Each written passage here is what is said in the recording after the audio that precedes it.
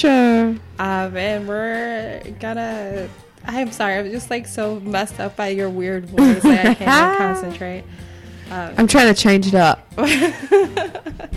Love the variety. So, welcome, and I hope you guys are enjoying the fabulous weather and the fact that spring has finally sprung. But let's get into the show. So we're gonna start this week in segment is gonna be a two-parter. Part one, this weekend, shut the fuck up, Phil Musnick on the NY Post. And then the second half, we're going to talk about that condescending BuzzFeed video that about the 27 questions that Black people have about Black people. So let's get started. Okay, so as everyone, I don't even know how I'm going to start with this. So this dude wrote named Phil Musnick wrote an op-ed piece about Chance the Rapper because he became the Chicago White Sox new ambassador. And if you know me, you know I'm a huge Sox fan, like from birth, pretty much, like a giant White Sox fan. So I was like super excited. And I was excited that Chance was throwing out the first pitch because he's super talented, and like I love the way that he's like been rapping the South Side and how he represents the South Side. Because I mean, if you think about some rappers like come out within the last couple of years from the South Side, which like I'm talking about like Chief Keef, I don't think like there has been a great representation in the more recent history, not counting like Kanye, Common, Lupe, that's like more early 2000s. Anyway, so let's talk about this idiot film. Can I ask one question first? Yeah. What does it mean to be an ambassador for a baseball team?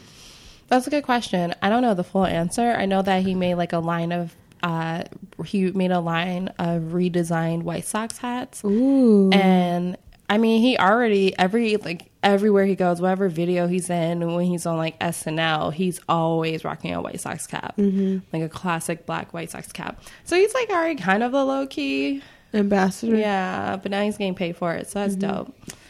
And he just had a little girl, I think. So yeah, just had a little girl starting a college fund if that's what she wants for her life.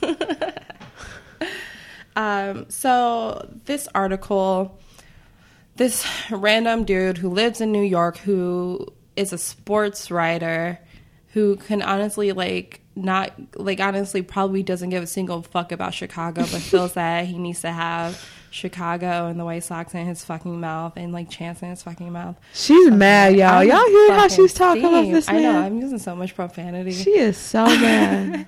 But it's just like, I don't like when people are not in their lane. And one, he's reviewing rap and he's like a sports writer and he's an old white man. So like all things point to him not being an expert on this subject whatsoever.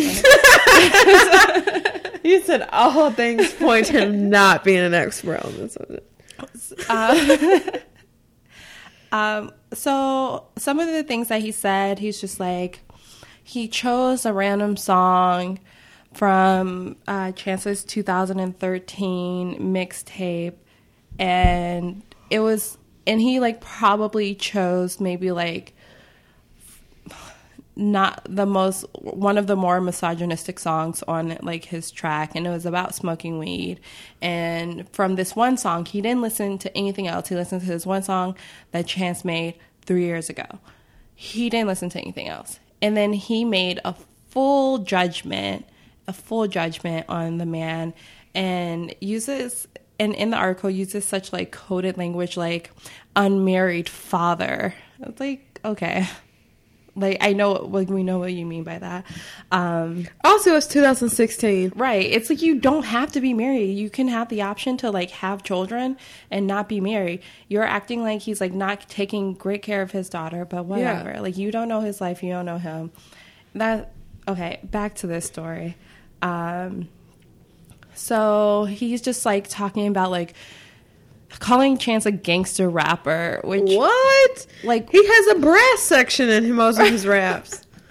How?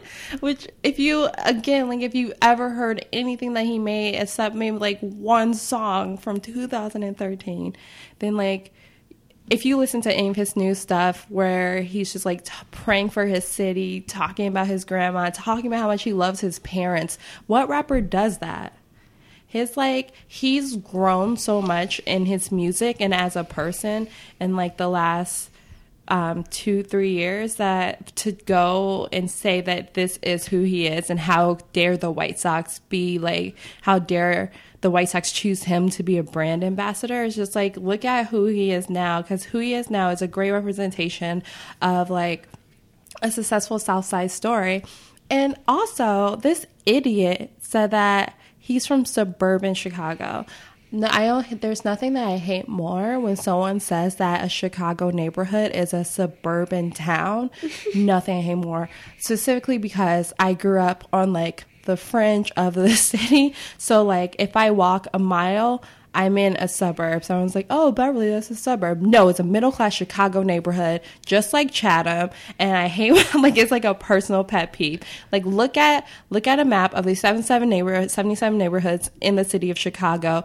Don't just don't talk about what you don't know, Phil. You know what? If it isn't an area that has been gentrified by whites, it is not on the mind of people when it comes to Chicago. Yeah. Okay. It's like all of South Side is one big thing, and it's basically a big violent suburb. Yeah. To most of the world. And he's like said some of that, or like some of his article was just like talking about how disgraceful the South Side of Chicago is, and how like everyone needs to focus on curing the violence instead of rapping about it. I'm just like, you're not doing anything. You're sitting in this New York office worried, like, what are you going to do? Like, how are you being productive or proactive in like ending violence? You're just criticizing something that you know nothing about. You're criticizing a city that you know nothing about. You're criticizing a people in a whole section of the city that you have never met, never seen, and never been about. So guess what, Phil? Stay in your fucking lane. If I catch you in this city, it's on. I'm going to give you a piece of my mind. And I'm going to tell you what a fucking idiot you are. You know, it seems like what he did in his article is what most white people have done to black people for all of history. It's like... It's like, let me take this one moment I saw you do one time and paint this crazy meta narrative of how your people function in the world. Oh, you wrote this misogynistic line in a song? Black men are rapists. Keep your women in your house. It's like, yo, don't we know that people grow and change and are different?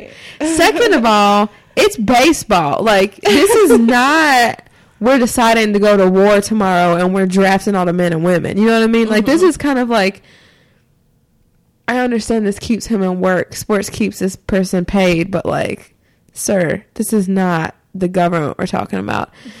And lastly, like, how are you just going to be criticizing somebody like this when you have no idea of what you're talking about? Right. That's like when scientists write on religion in my head. Mm-hmm. It's like, you are an expert in your field. Maybe, I don't know this dude. I don't like sports.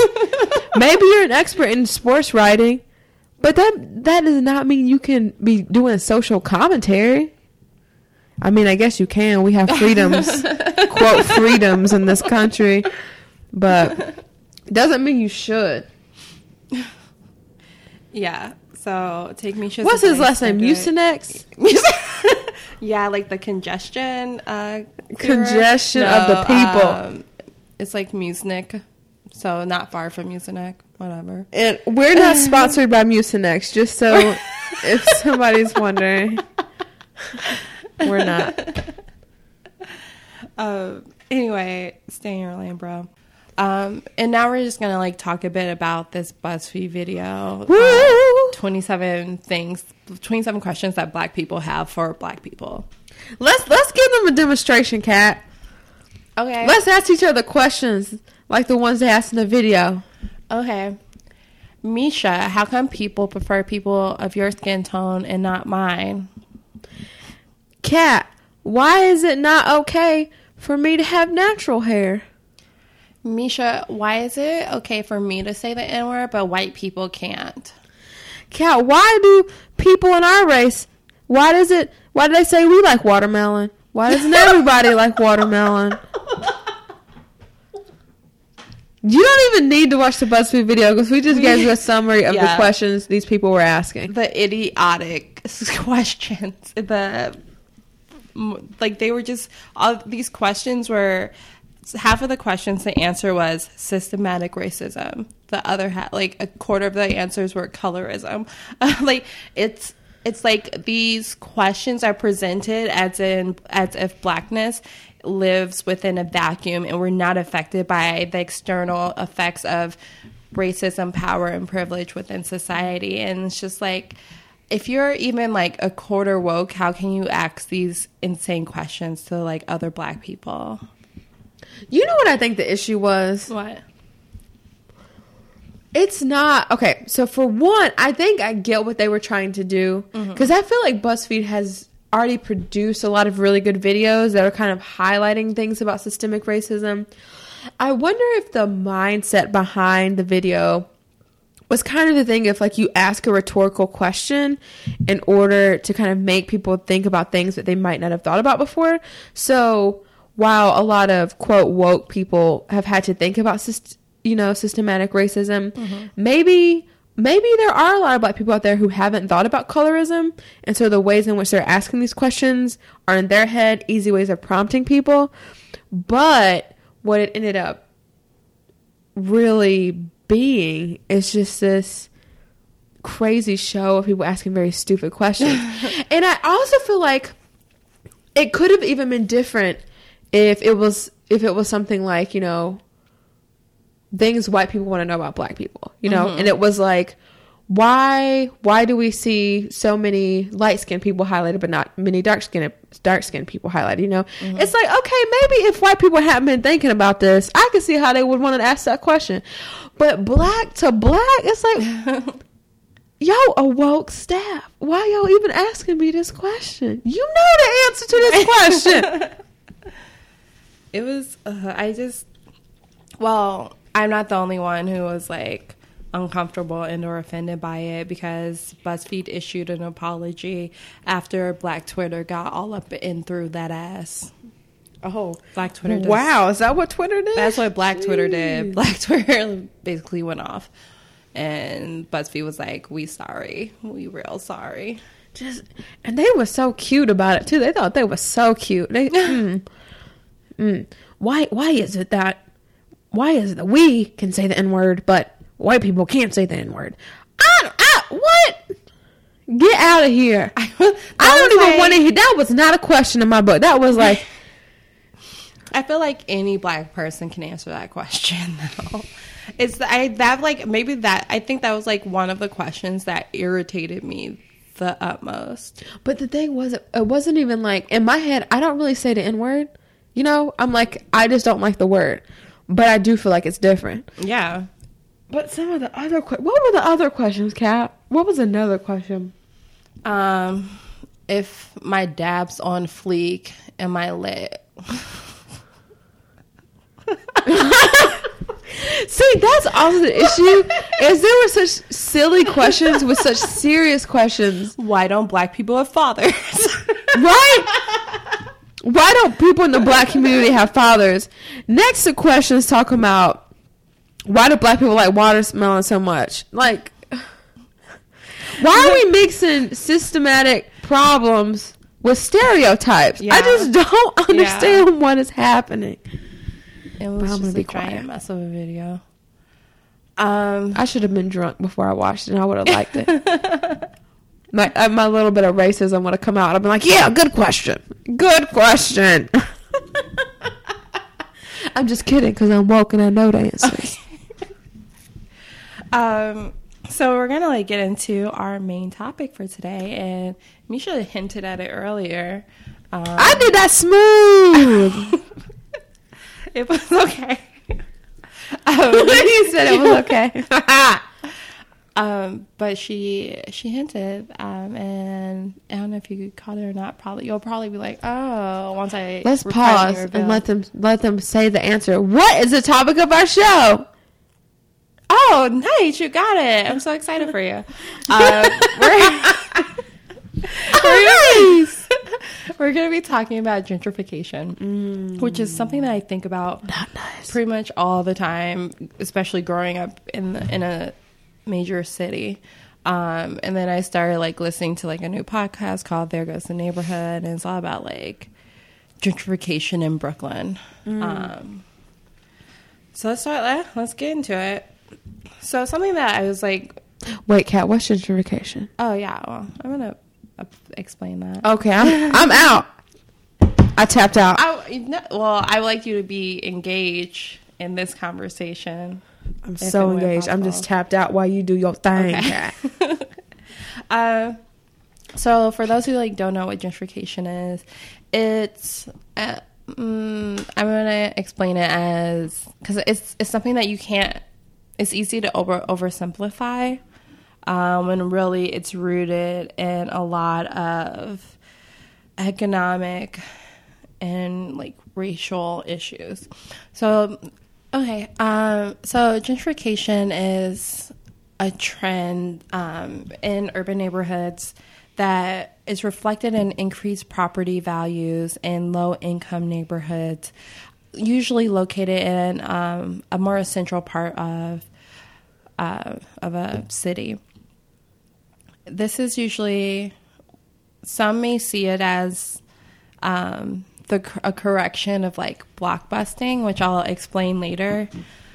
There's this town, I think in Canada maybe, where a lot of people who are not Canadian, who are foreign, have started moving into the town because they're kind of wealthy, and so they're buying up a lot of the properties and moving there. They're kind of, and they're so they're settling there because the wealthy people are moving in. A lot of businesses who have ignored the area are like, okay, these rich people are moving in. Now let's like set up all of these shops because the rich people will buy from it. But what has happened is now the people who are local and who are living there can't afford to live there anymore because the property taxes are going through the roof, and they can't afford all of these new shops. They're like buying out their local shops. They can't buy Prada. They trying to buy Family Dollar. You know what I mean? And it all stems from this one specific community of people who are wealthy and were like, we're going to start moving into this like neighborhood and like take it over, basically. I think gentrification happens a lot slower than this specific example, but I think that's like. So gentrification usually happens over the course of, it could actually happen over the course of 10 to 30 years. And basically it's reflective of like a community's lifestyle shifting. So like in Chicago, you'll see a lot of Latino neighborhoods being taken over. Well, taken over. It's like being, my second word to use was like infiltrated, which is like that much better. But you'll see a lot of residents moving in that don't necessarily fit with the current community's aesthetic.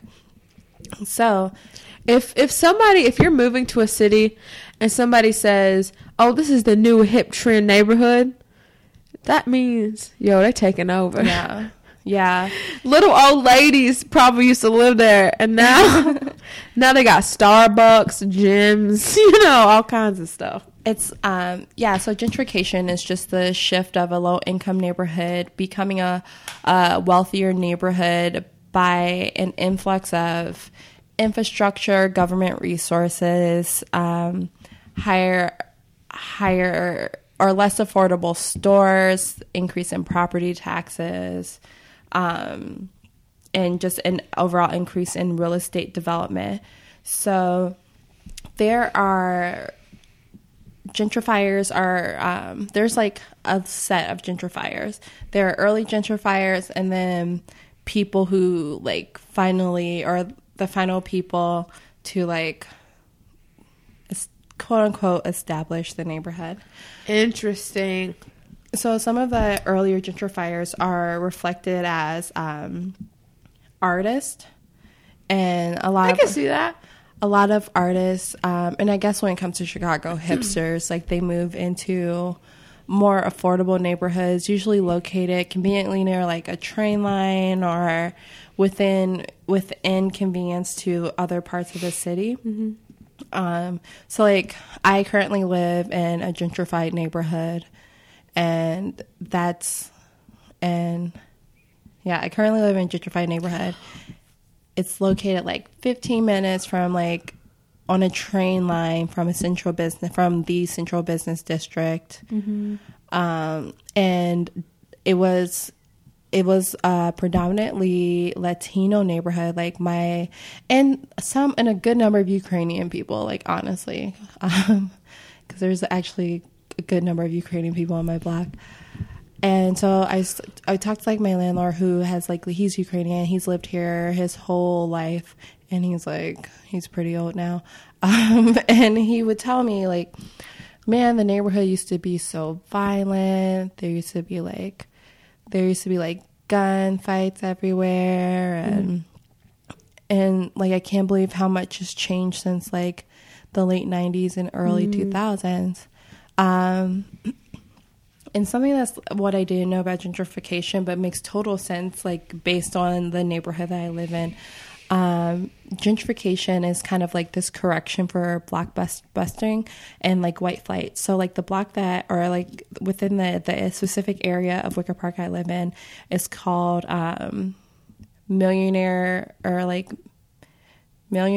or like Mansion Row. There's like a sick amount of mansions within like 3 blocks of me, and which seems, and they were all built in like the early 1900s, late 1800s. And that was what was like popular. And then as like the suburbanization as like World War II passed and deurbanization became a thing, and everyone flocked to the suburbs, and the people who were living in these like mansions moved out to the suburbs and wanted to like establish themselves in the suburbs. More low income residents moved in to these neighborhoods, and a lot of the resources that were here moved out with the like white residents who resided here before. So as these like lower income families moved in, the neighborhood like I would say received less city attention, less city resources, and definitely had like an increase in violence and blight that changed once like the 90s hit, when it became like this kind of really cool artsy neighborhood, which is how people describe it to me when I tell them I live in Wicker Park. And I'm like, okay, that's cool. And it's like slowly transformed. Like I started living here in like 2010. It's 2016 right now, and it's definitely even so different from when I moved here after college. And like I look at like all of these specialty shops. I think I'm in like the second half of gentrification, because I was kind of around when all the hipsters were still living here. And then now it's all like middle class and like higher income couples. Yeah, there's a lot of strollers out when the weather gets warm. There's so many strollers. There's so many like child boutiques. There's so many stores. There's stores for like, there's like one store just to get beads. It's What? so freaking weird. That's how you know your neighborhood's quote up and coming. When they got a bead store. It's like there's so many like weird and ridiculous stores that have like popped up over the last like 5 years that I'm like, oh, I better start making some money, because I'm not gonna be, I'm a later gentrifier. But then sometimes I feel like, can I be a gentrifier if I'm a person of color? That's a good question. It seems. Go ahead, Kat. Sorry to interrupt, but like I feel that if I live in the neighborhood, doesn't that make the neighborhood inherently less desirable because everyone's low-key racist? No, Kat, because no, because you look hipster too. So no. Sometimes some of your outfits be a little hipster though. So you fit in quite well in this neighborhood. Okay, that was a joke. But what I am saying is, I feel like gentrification is a combination of like money and maybe race. And while you might not have the racial part, you probably do have the economic part of it. I'm conflicted because in one way, I'm like, it's really cool to see these neighborhoods like go from being like violent ridden to not having as much violence. But what that means is that, you know, the problem of like violence and in neighborhoods not having certain amenities is the fact that like people come in and take it over and bring those resources with them and then basically push people out. And so people are never really talking about the real issue of like, how do we stop the violence in these neighborhoods? How do we bring resources to these neighborhoods? And they're kind of like, we're just going to go and take it over and like, and actually like bring this stuff with us. Yeah. I wanted to ask a question about the artists because it's in some ways I don't feel like gentrification is that intentional. I don't think that, you know, in some neighborhoods like the one I was describing in Canada, I think it's probably very intentional to like go into a town and be like, we're rich, we're about to take over this town. In most cases though, like in the case of an artist, as somebody who is like working many jobs to try to pay for your craft, it seems like what you would do is go to the most affordable neighborhood. And so in that sense, you're just trying to survive. And because of the craft that you're doing, maybe selling your craft or like performing music or creating these spaces of which these creative outlets can kind of be observed. In those ways, it seems like people see that and are kind of drawn to it. So in some ways, I don't see it as being intentional. In other ways, I see it as being like very intentional. So I'm conflicted because I look at Wicker Park and I'm like, I don't know which type of gentrification it was. Either way, it's still gentrification and property taxes are probably through the roof and people who've afforded to live here for many years can't afford to live here anymore. But I just wonder which kind it was. Do you know, it's like what I think is kind of interesting about like Wicker Park versus the neighborhood next to it, which is Ukrainian Village. What is that? In Ukrainian Village, like something that I've noticed is that like a lot of like the Latino families who lived in the area have been forced to migrate west into Humboldt Park, which is currently being gentrified, which is in early gentrification stages. And like there's been this consistent like forced migration west for a lot of Latino families. But something that I've really noticed like going through Ukrainian Village is that they've really been able to like fight against gentrification, and they've really been able to like, there'll be gentrifiers who move in, but like a lot of the Ukrainian families have like really a stronghold on their community. That makes me kind of ask, like, how does a neighborhood stop it from happening? If that's something a neighborhood wants to stop from happening. Because, you know, and there are some neighborhoods where they're like, no, please bring businesses, you know? Yeah. But, I mean, I was just reading about in Pilsen, a bow truss was put in off of one of the lines, and it keeps being vandalized by people who are like, keep white people out. Which makes me laugh because Bow Trust is amazing coffee. But yeah, I get it. I'm like, and I actually saw it because there's like this, I think this Mexican bakery, and you can like go in and get, I feel like I went in there and I got like 6 different things for like $3 or something. And then you walk out, you see a Bow Trust where you about to pay about $6 for just a 8-ounce cappuccino or something. And you're like, whoa. Yeah. What is happening? But I will say, in my head, psychologically, I saw the Bow Trust, and I was like, whoa, is this a neighborhood I should be looking at? You know, that's seriously what I thought. And right now, in this moment, I'm very disappointed in myself that it took seeing a Bow Trust before I was like, oh, this must be a really, like, cool neighborhood. But those are, like, the markers. Those are exactly. The markers that bring in one, like bring in investors, and like I know people who I've talked to people who've like moved into the city and decide to live in certain neighborhoods just because like, oh, we were driving around and this looked really cute, and like there's a little bit of diversity. Well, like not for long if you move in, because you're gonna push out a lot of like the Latino families who reside in like Pilsen. Is right now the big, like the next big, like Pilsen, Humboldt Park, the next two big communities to be gentrified and have another like forced migration west. I think like gentrification really started in Chicago around like the 1970s in Lincoln Park. And if you go to Lincoln Park today, you would never know Lincoln Park was the hood. Like Lincoln Park in the 70s, like you did not want to go to at night. And right now it's like one of the wealthiest neighborhoods in the city. So that was like another situation where like Latino people were displaced and like forced west. And something that I find like kind of interesting is I don't see a lot of like gentrification in Black neighborhoods. I see it specifically in Latino neighborhoods, and like more so in the past like ethnic white neighborhoods, because I feel like within the grand scope of like Americanism, like there's not like ethnic whites don't really exist anymore. Like they definitely do exist, but like within the scope of whiteness and like Americanness, like they've been recruited to the white team. What do you think it is about the difference in Black neighborhoods and maybe Latino neighborhoods that have caused this observation that you're talking about? Like, I guess, what is the perception of people who are doing this where they kind of stay away from Black neighborhoods?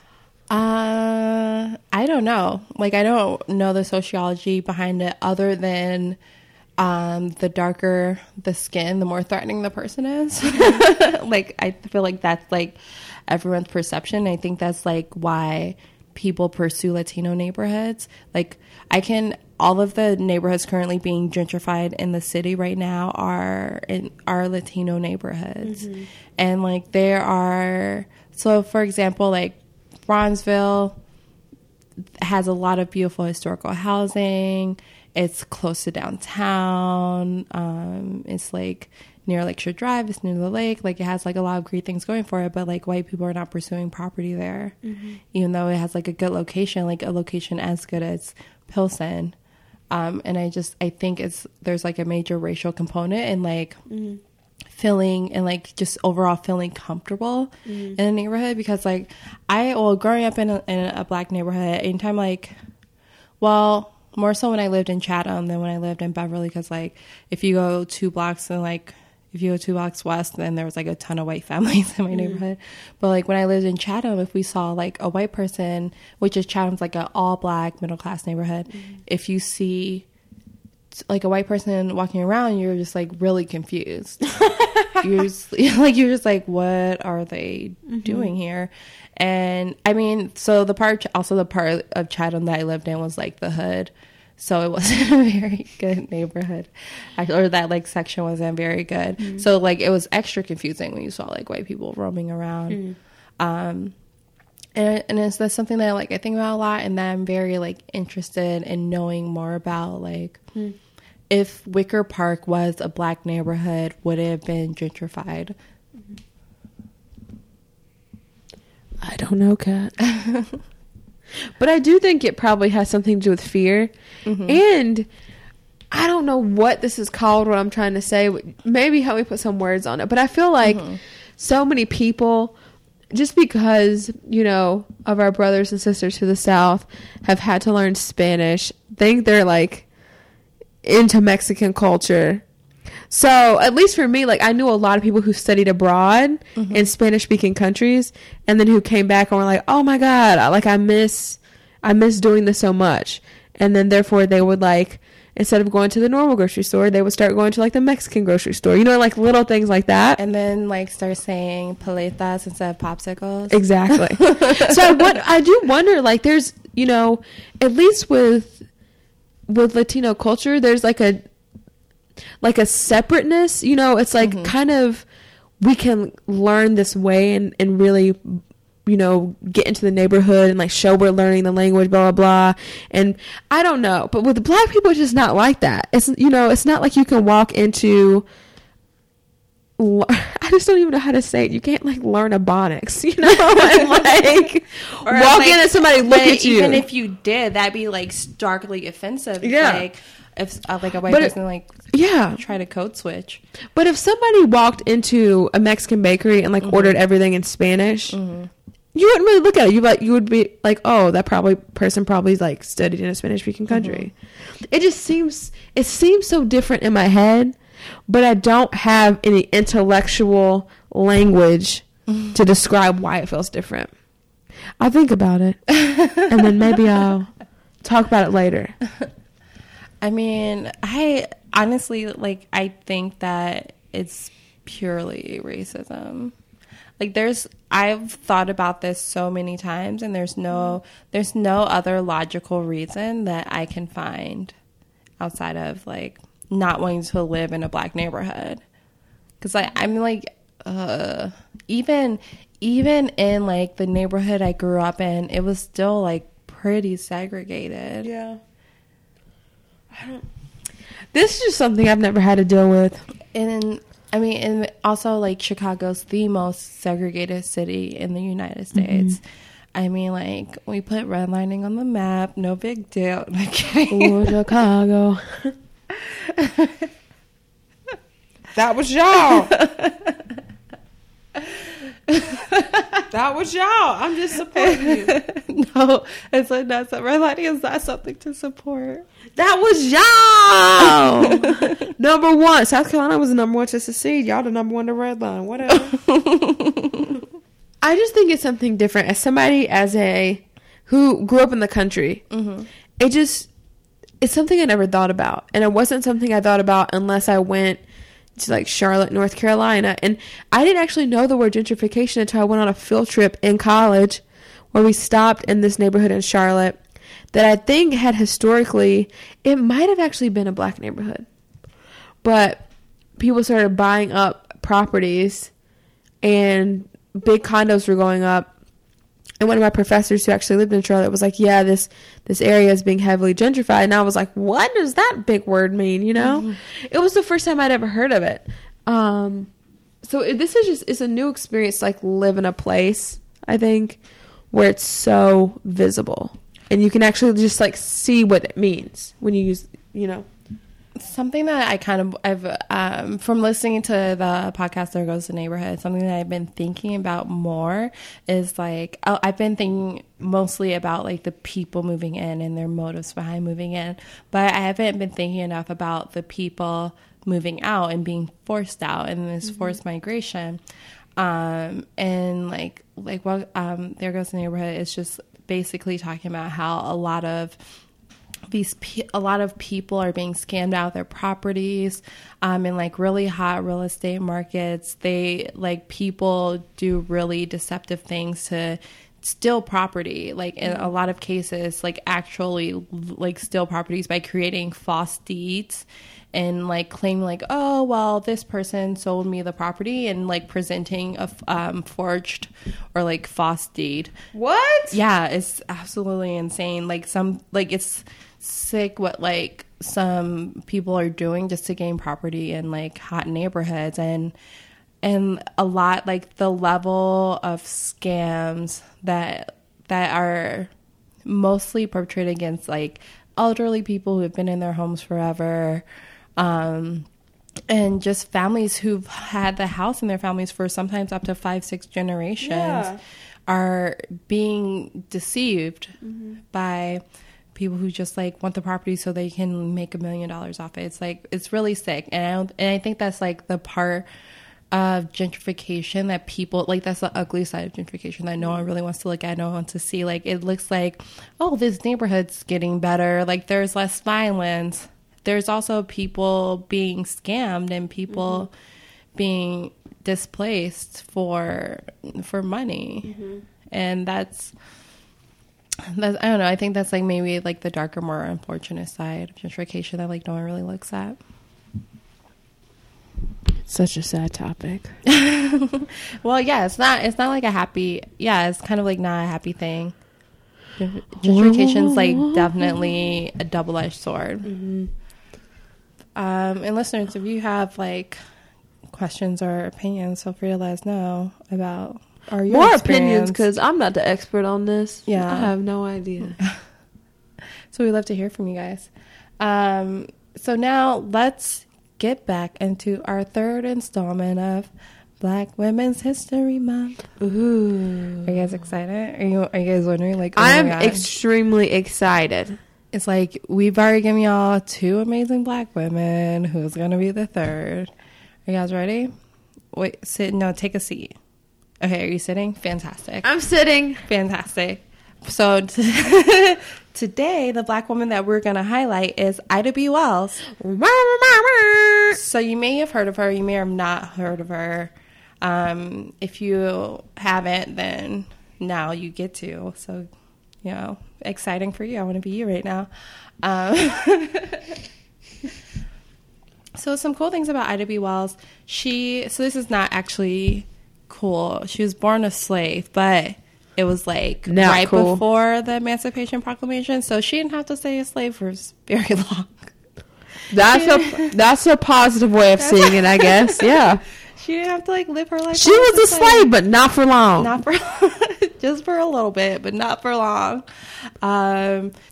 Something like you may or may not know about, or something that people mostly know about her, is that in 1884 she refused to give up her seat to a white man on a train. Good for her. And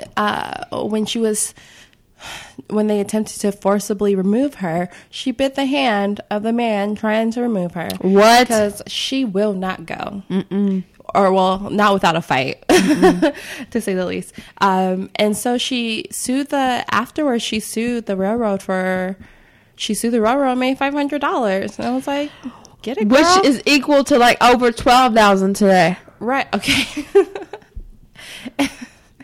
I'm just saying, that's a lot to just have somebody be like, move. Yeah, I mean, it's remarkable. I think that like she is such a brave woman, because like I would be afraid to like do anything, because like in 2016 I would get shot for that shit. Yeah, totally. And so for her in 1884, like slavery, a black woman to be biting a white man. What? Like slavery is not even close to being a distant memory. Like you're in the middle of Reconstruction, in the South, no less, to be like, to defend your body and to defend your space like that, like, remarkable. So, like, I really admire her strength. She was doing her thing on that train. Yeah. So she was a teacher for a while, went on to become a writer, and moved to Chicago to be with her husband, who was a prominent black attorney in Chicago. Ooh. And where they lived for a while.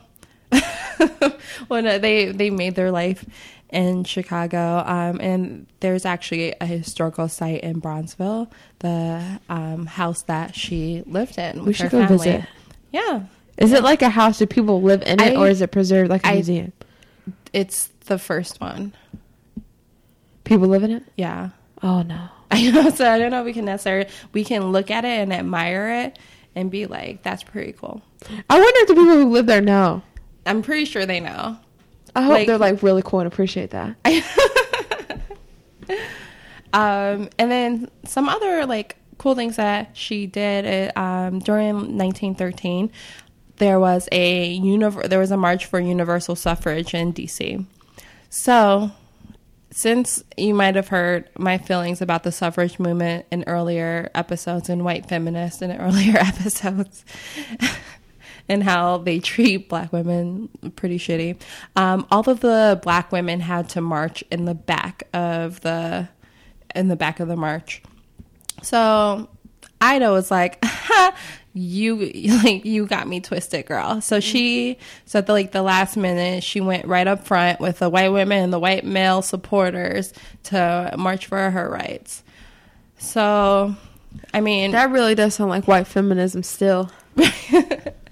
So, like, basically, she was like, kind of like a grandmother for modern day civil rights movements, and she was a very strong, very brave, courageous woman who was gonna speak her mind, was gonna write how she felt, and didn't care. And like, yeah, just didn't care whether you liked it or not. Like, she was gonna speak her truth. So Ida B. Wells, this is for you. The woman who just didn't care. The woman who spoke her truth.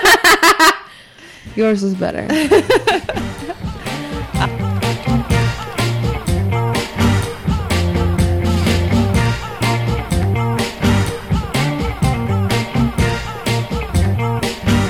Great. So, guys, thank you so much for joining us today. Thank you. Oh, that was beautiful. I was trying to do like a 90s R&B thing, you know what I mean? I feel it. Yeah. I like it. You can hit us up at Unlearned. We're on Twitter and Stitcher. Nope. Wrong. We are on Stitcher. Well, yeah, I meant to say iTunes. We on that too. Which I meant to edit. I'm going to cry for how much I have to edit this episode.